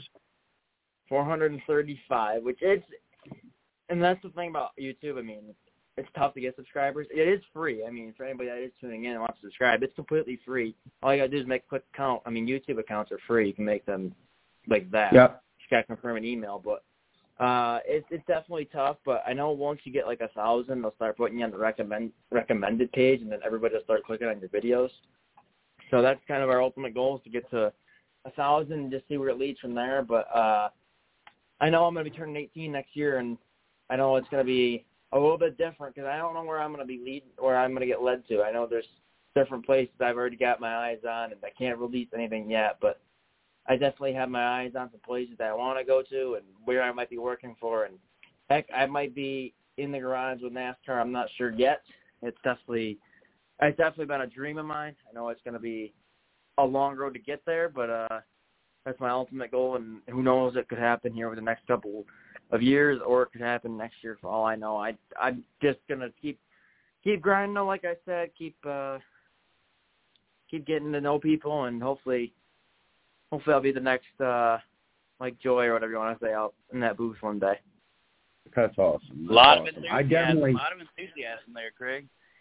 Future Mike absolutely. Joy on the mic. Hey, I don't know if this question was asked or not. I've been my son had a blowout, so I had to go down here and help him real quick. But in a situation now where there's, it seems to be harder and harder to get fans into the facility, what are you guys doing to bring the racers and the fans in the same facility at the same time, other than having to have a humongous show? How are y'all getting fans to come back to the racetrack? Well, I mean, it's just we're promoting it a lot more. We started a talk show each and every week with me and Toby LaGrange, the two announcers up there, and we do that every week called GR Live. I mean, we have drivers come on and chat on there and have them promote the track and all that. Right. More recently, we've been having drivers meeting and greeting people as they walk in. So we've had some drivers bring their race cars and then their fire suits and stuff come out to the main midway and have their card there. So when the fans walk in, they have something to take a look at quick and get to meet the drivers, and that's been kind of neat. I know the Glen Ridge Kids Club, they're there each and every week, so we always try to get the kids involved and bringing in prizes for them and raffles and all that, and have some fun projects and stuff for them to do. And drivers like to take part in that kind of stuff and kind of get the kids, like always get the younger fans involved. It's always been fun, and so that's been fun. I know they've lowered the prices a little bit on the admission fee. I know that. I got it pulled up right here. It's now it's $8 again, where it used to be $12. So they've lowered the ticket prices, and it's definitely helped the tracks. I noticed a substantial amount of people have started to come in, and we've been having some pretty decent crowds the past couple of weeks, and it's been pretty fun. 8 out of 12 from $12 to $8. That's about a $4 deficit per ticket. That's really about every fourth new fan that you get. You're covering the cost of that. But the idea to that, right, is to get people back involved and to once again fill the stands up. That way, you sell more hot dogs, you sell more merchandise, you sell more sodas. And pit passes too, right? I mean, that's what it's all about. And so, how much are your pit passes? Well, pit passes have stayed the same. They are still $30, but you go to other tracks like Fonda Speedway, they're charging like $35 or whatever it is. But that's all. They're all in the same price range, and it's just. But that's also the pits. I mean, you get a whole lot more with a pit experience. I mean, you're in that race and with the drivers as they're getting ready to go out and race, and that's definitely a whole other experience that fans enjoy to take part in. But definitely it has been cool though to see the fans coming back to the track and starting to come back each and every week. I mean, slowly and slowly our crowd is getting bigger and bigger each and every week. I mean, kids 7 and under, it's only $4 for them. So to get the kids involved, like we said, that's our number one goal. Right, definitely. And the kids club is something that I enjoy seeing as well at racetrack. So kudos to that. Yeah, I'll turn it back over to my guys. So before we let you go, you recently did you kind of partnered up with Sue and Jess for the Aim for Autism and help fundraise for that. What did you do to help raise funds for that? Is there something that you did on your own? How did that come into fruition? And what was the final total that you personally raised for your own to help them out? Yeah, so like I said, I grew up with autism, so I know the struggles that kids go through and all that. And it's definitely not easy. I mean, I've kind of been blessed to just kind of represent that awareness and stuff. But last month I started doing these limited edition out of the fast lane stickers for $5 a pop with the autism awareness logo in the background of my logo, which was very neat. And Johnny Licata at Barty Sanko, got to give him a shout out. He nailed them with those stickers, and they were awesome and helped us out tremendously. Gave us a deal on those, and yeah, we've known Stu and Jess for a long time. We've been friends with their family and the crew and all that at Honda and all that, and all the tracks we see them at. And they've actually, if I got to be honest with you, during the winter, I ski with Stuart and Jess at times, so that's neat to do as well. But we know them we've known them well, and I've always wanted to just help out with that awareness. And I know that they do. They did their AIM Autism benefit on the 16th of July there, and I was in the dunk tank that day. I got dunked a couple times, but that was fun. But so I wanted to just put my little part into it and help out and donate a little bit of money to their awareness and kind of raise awareness for them. And just 2 weeks ago, when the Sierra State Sprint Cars were fun, I was able to present them a check for $800 for their awareness from all the sticker donations. So a lot of dirt bike riders, a lot of racers, a lot of local businesses stepped up. A couple even put up some donations, and we were able to again raise $800, and that was pretty huge to get that that donation to them, and definitely going to plan on doing that again next year. All right, awesome. And so once again, we got Brady Hauser from Glen Ridge Motorsports Park, track announcer, and you can find him on YouTube with his Out of the Fast Lane podcast. Brady, we want to say thank you for coming on tonight, and it was a pleasure having you. Chris, Craig, any final words for him before we let him go? No, I just want to thank you very much for coming on short notice. I know I reached out to you Thursday or Friday, so I want to thank you for coming on with us short notice.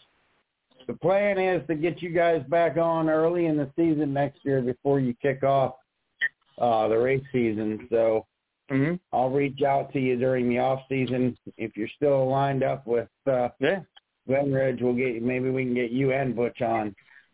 So that way, yeah, absolutely. Oh, and so again, thank you very much. I'm happy to be on anytime with you guys. Even if it's not for the Ridge, you guys want me to come on and talk about a NASCAR topic because I love following that as well. You guys are more than welcome to shoot me a message, and I'll call in. Anyway, all right. Sounds like a plan. I love to ramble like Taz over there. Yeah, Craig kind of threw you out of the bus there right away. Taz, he kind of texted me like 5 minutes before I got in the air. He goes, "Well, we'll get you in eventually." Taz is still over here rambling, so. Yeah. Sorry to throw you under the bus there, Craig. I remember that when I run into you into the track there. Yeah, but I appreciate you guys letting me come on the show tonight, and yeah, like I said, anytime let me know, and I'll make sure I'll call in. All right, very good. Thank you, buddy. Appreciate you. Yeah, appreciate you guys. All right. Bye. Good night. All right, take care, guys. All right, that was a good little interview right there. Yeah, once again, Sure Greg, was. you're the all-star that getting guests on, man. I was able to listen even though I wasn't able to talk. My son had a blowout, and we had to go up there and grab the jack because if you leave a $150 Pittsburgh jack on the side of the road, 9 times out of 10 you come back and they're gone. So appreciate you guys for giving me that moment to run up there when I found out my jack was still on the side of the road. Me, unfortunately, his spare did not fit, so that's crazy. We bought a car with a spare in it, and the spare does not fit the rim, fit the tire. So anyway, we'll get out of my life subject here. And, so now we've got a correspondent we can turn to at our roundtable discussion or even on our hot topic discussion. So that's pretty cool, man. We got a guy who's already done podcasts, and, I don't know about you guys, but I venture off on other people's podcasts every now and then. I've been at least a bi-yearly guest on Fan for Racing. It's probably for going on over 10 years. So it's definitely cool when you're able to come on somebody else's podcast when this is kind of when you enjoy doing it as well. So we'll have to remember that and bring them on. Oh, definitely, for sure. And if we squeeze him in for these roundtable discussions, oh boy, he might spice things up a bit. Yeah, I love hearing other people's opinions. Y'all think that I like talking so much, and I really do like talking. But these shows would go on forever if I let y'all talk just as much as I talk. I mean, we'd have to have 4-hour shows. Right, which is why we need to stay on topic. Oh, Mr. Craig, who does all the itinerary and everything, and he'll have everything organized for the next show, huh? But yeah, let's stay on cue here. Yeah, we're running a couple of minutes behind, and it's nothing like busting some Craig balls in the middle of a show, man. It's a bam. No, I'm going to take my first vacation day next week. Beautiful. Hey, did you put in to get paid for that one? Oh, yeah, I put in for paid. Vacation start next Tuesday, aren't you? Yeah, buddy. All right, and payment denied. Yeah, I'm used to that. Me too, my friend. Me too. So, we'll get back on subject here. I think we just threw our itinerary right out the window. Well, I think not, we had not some entirely. black flag, checker flags, headlines today in Richmond picks, so we're not really too far behind there, Chris. Do you think you are? We kind of had a stat of the day with the 72% caution, so yeah, I mean we really are. We're right where we need to be. That sounds like a country song.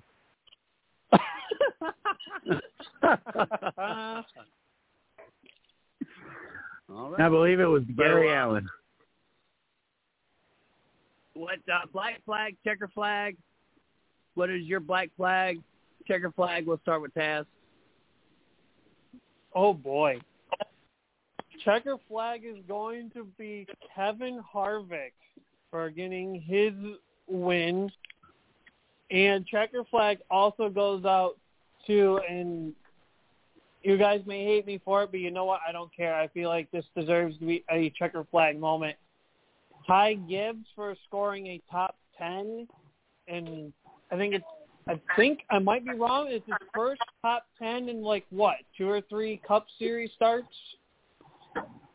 and he's just a replacement driver right now.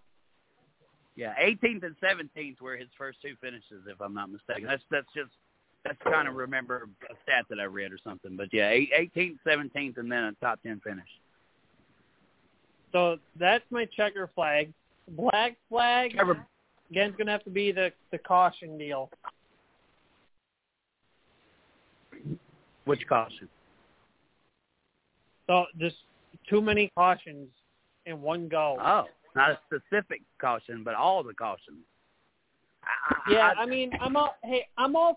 don't mind cautions at times because it always, plays the strategy game of what do you do now in this situation? Do these cautions throw monkey wrenches in everybody's plans? You know, I don't mind them, but I just feel like if there's so many of them, it's just like, why are we out here?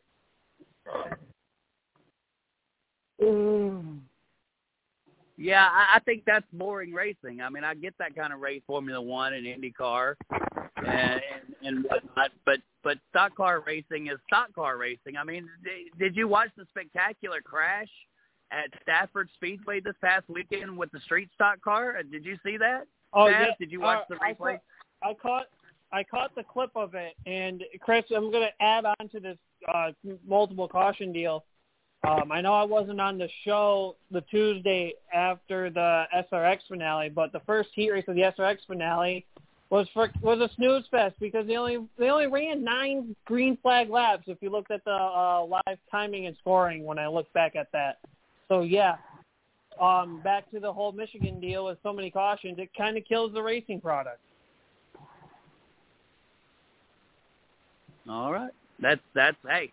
That's what black flag, checker flag is for. It's nobody to argue your opinion. I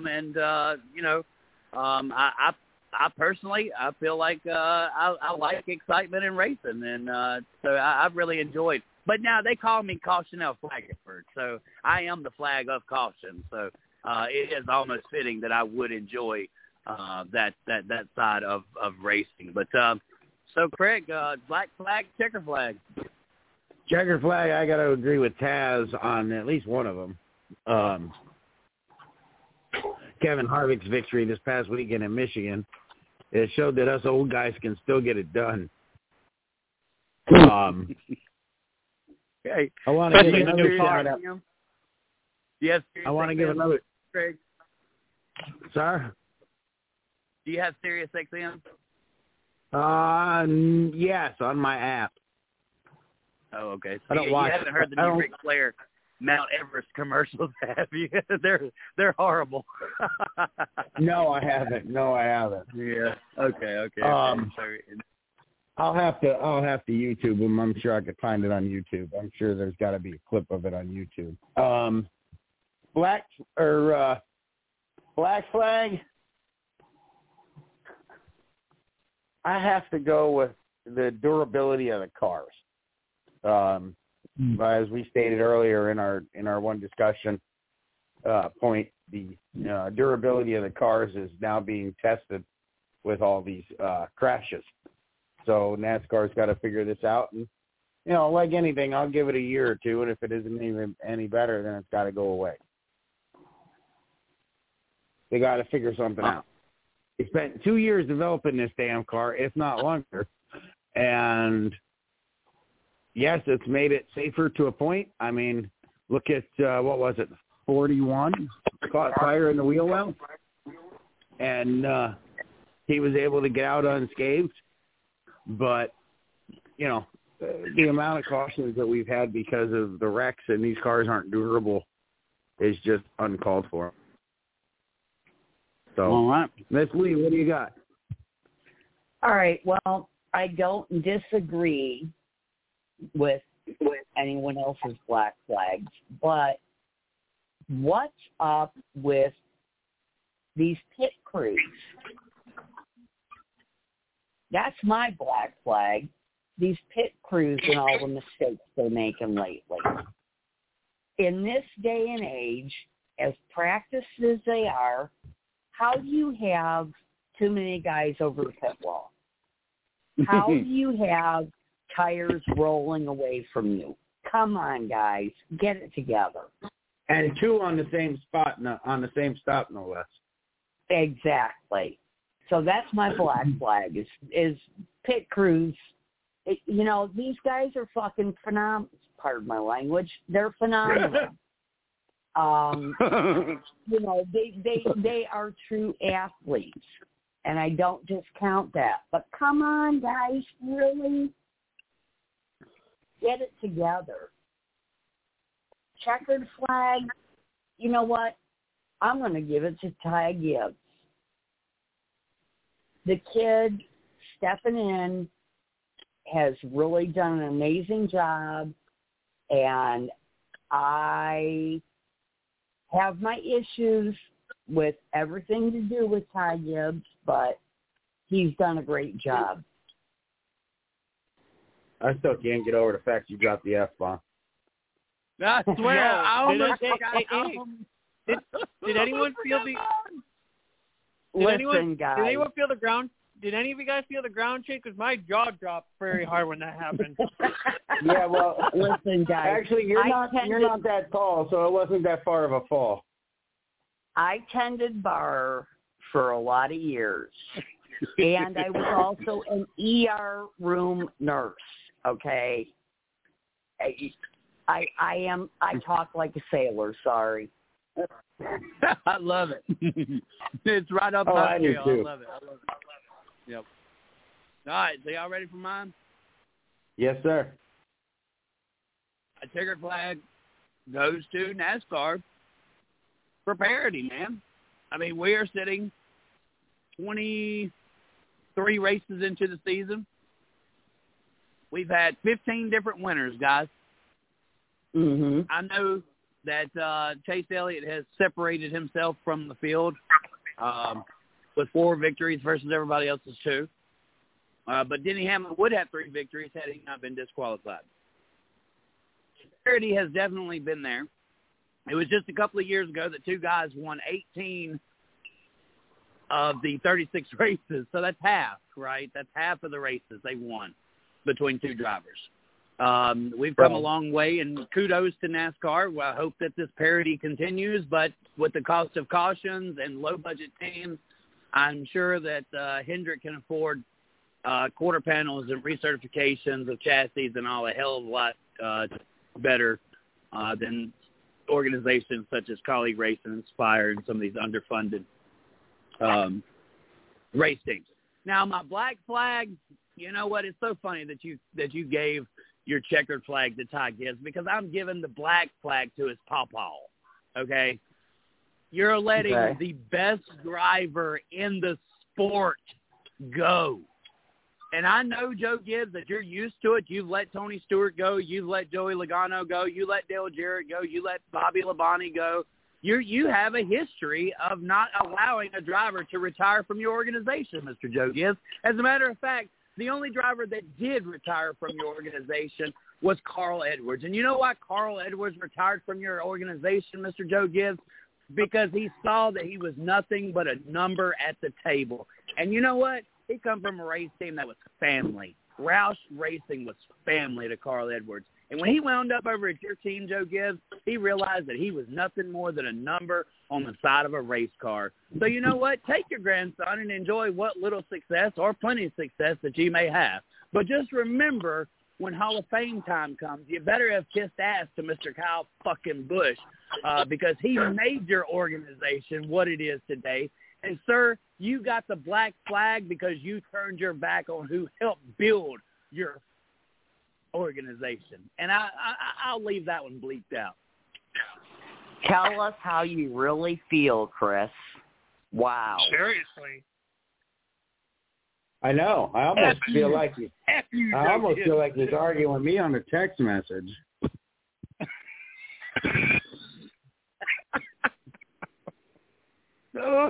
But you know what? That I'll tell you what. That's honest and it's factually based. Absolutely. Thank you.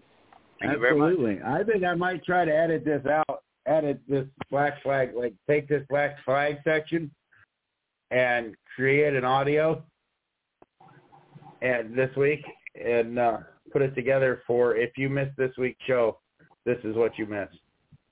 Oh yeah, get me fired. Right. Do it. I'm going to throw another black flag in.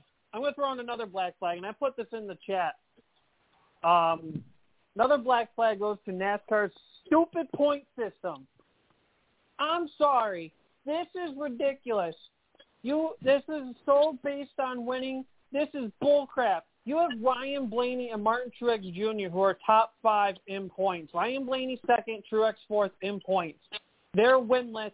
and are going to be screwed out of going for a championship because they don't have a win, while we have, I mean, not saying the other guys don't deserve to go for the championship because they have a win, but, like, these two guys are sitting on top 5 of the point standings. They're getting screwed out of a championship quite possibly. Change back to the old format. Top 10 drivers go for the final 10 races for the championship. Can't we bring that back and screw this stupid playoff format? Wow. I got a little hot in here. I don't know about y'all. Whew. Yeah, so, you know what? There's some testosterone floating around the building here. Yeah, even for Miss Lee, so, I mean, that's a little scary. I ain't gonna lie. All right, so we probably should do our picks so we don't run out of time because we've only got like 10 minutes left. And, you know, what happens when we run late, BTR cuts us off. Not tonight, baby. Not tonight. I got another minute. Chris Creighton, you're up first. So what are we racing? We're racing Xfinity and Cup? We're doing Trucks and Cup at Richmond. Trucks and Cup. Wow, Xfinity's off. Okay. All right. You know, toss up Zane Smith or John Hunter Nemechek. I think we've kind of singled out those two. Of course, Grant Enfinger showed up in Victory Lane just a few weeks ago. So you throw another name in the mix there. Shoot, man. You know, for some reason, the 18 car, I feel like he's really turned it on. I like Carson Hocevar, too. I like how that kid's coming along. But who is it? What is it? Chandler Smith that's in the 18 truck? Yes. Yeah, I think I'm going to go with him. I have a hunch on him. It's a short track, too, and we know KBM normally has some pretty fast trucks at these short tracks. So I'm going to go with Chandler Smith. And Truck Series. You know, I want to think that Ford's got it, right? I want to think because Joey Logano, right, Richmond, short track, hard to pass. We kind of don't know what we're going to have, though, at Richmond. Is this a Saturday night race or is this a night race? No, it's a day race. So it's going to be hot and slick. Okay. All right, so, man, I'm going to have to go with Denny Hamlin, man. They're going with the Hamster. Yeah, I mean that's one of his, that's one of his bread and butters there, man. One of his so-called home tracks. Yeah. So, yep, I'm going to go with the hometown boy, Denny Hamlin. You're going with the Hamster. All righty. Well, here we go. I got Zane Smith for the trucks. We know Zane Smith has been a pretty solid contender all year long with the Truck Series, no matter where we go. He's also got a lot of short track experience through the ARCA ranks. And for my Cup pick, Chris, you mentioned him, and I almost thought you were going with him, but I'm kind of glad you're not because I'm going to go with the swerve of it's just short track racing, Mr. Giggles Logano. Wow. Night and day, baby, night and day. This goes to Mr. CJ's picks, who's got Ben Rhodes, and I'm not surprised by either of these picks. Ben Rhodes and Kyle freaking Busch. Which leads to the DJ Music Man. You're up next, bud. You know what? If this was anybody else that I had picked before this season, I'd bitch and protest, and I'd want to recount because you didn't do points from last week. But because it's Miss Lee, and Miss Lee and I have been battling pretty much all season long, I will gladly let her pick last. But I'm going to tell you who I'm going to pick in Truck Series. I am going to pick well, I'll give you my Cup pick first. I think I know where your truck pick is going. Well, it isn't going to go with Friesen. Oh. My Cup pick's going to be none other than MTJ. Not a bad one. I'll give you respect. Winner number 16. Yeah. And that would mean that the second place car in points doesn't go to the championship. That is wild, Taz. Go ahead, yeah. My truck pick. I'm gonna go with. You know what? I'll take Zane. I'll take Zane Smith as well. Sucker. Did he call you a mother trucker? He did. She is a mother. All right, Miss Lee, you are up. All right. I am going. He's had some rough luck the past couple races. But for my truck pick, I am going with John Hunter Nemechek. I'm hoping he can turn things around this week. Cup-wise, you know what? I'm going with Kaz on this one. And I picked him this last week, too. But I'm going with Logano. This could be a good track for him. I think. No, not to the dark side, Taz, because I'm going to tell you what. I was a Logano fan when he first came up in the Cup with Joe Gibbs. He was my driver because it was his rookie year in Cup, and it was my first year as a real NASCAR fan. And so I've always followed him. And like I said earlier, you know, he was the redheaded stepchild at JGR. Penske has obviously given him a championship. So, you know, I know the caliber of driver that he is. And he's matured a lot. So, yeah, he's more than just a fly-by-night driver for me to pick. All right, so there's our picks for this weekend at Richmond. We want to thank you guys for tuning in to the show tonight. I want to thank Brady Hauser for coming along as well, joining us earlier as our guest. We've had quite an entertaining show, especially within the last half hour, where things got a bit heated. That's all I'm going to say. Check us out Check us out on iHeartRadio, Spotify, Apple Podcasts, Spreaker, RSS Feed, Google Podcasts, Stitcher, GeoSaven, Podcast Addict, Teaser, Podchaser, YouTube, podpage.com, and, of course, Blog Talk Radio. Thanks to our sponsors, Phoenix Fitness, Bears Bullish Market Talk Group, and Carolina Sports Plus. Guys, what a show it has been. And you guys got anything before I wrap it up with our closing line? Monday's headlines today. Lee.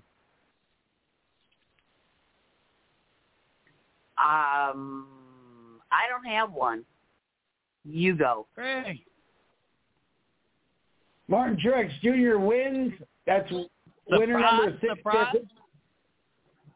Winner number 16 on the season, the second place driver in points. He's on the outside looking in.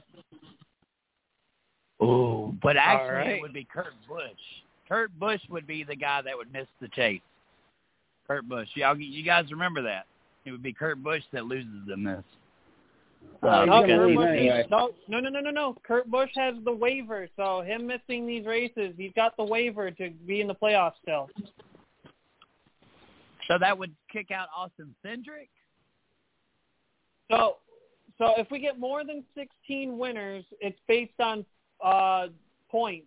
So obviously whoever has one win, the lowest driver in points with one win is outside looking in. Wow. So I think right now it's Cindric. I could be wrong. Well, I said from the beginning, I said from the 500 when he won it, when he was there, I looked at Teresa and said he's going to be the first driver out of the chase.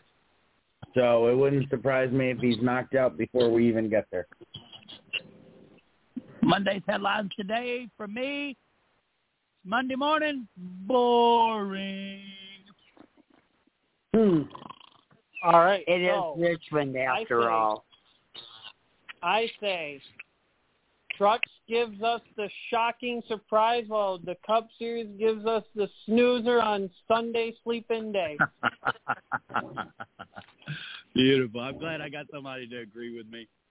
We're looking for now, a snooze like I said, it is Richmond, so yeah, it can be a snooze fest. Yeah, I don't remember the last time. Maybe Dale Jr. and Kyle Busch. Maybe that was the last time Richmond was exciting. I mean, somebody tell me. Give me another example other than that one. I don't have one. Exactly. All right, race fans. Well, we thank you for listening to the show. Man, it was awesome having our production manager, Ms. Lee, join us today. Taz Taylor was a little bit late, but we brought her in on the show and kept her here.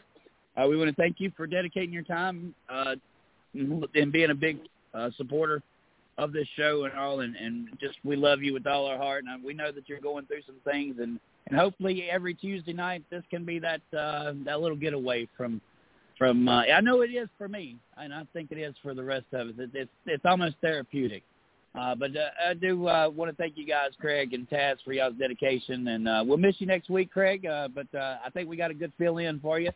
So, Miss Lee, hopefully you'll join us again next week as Craig takes the weekend off. I will be listening. I will be listening in the car on the way up, but I will be driving probably through Orlando at about showtime. So, Craig will not have to worry about me talking over him next week because he's not going to be on. All right. Good night, everybody. So, thank you all listening along. We'll see you same bat time, same bat place, Tuesday night Race Chat Live. Have a good night. Good night.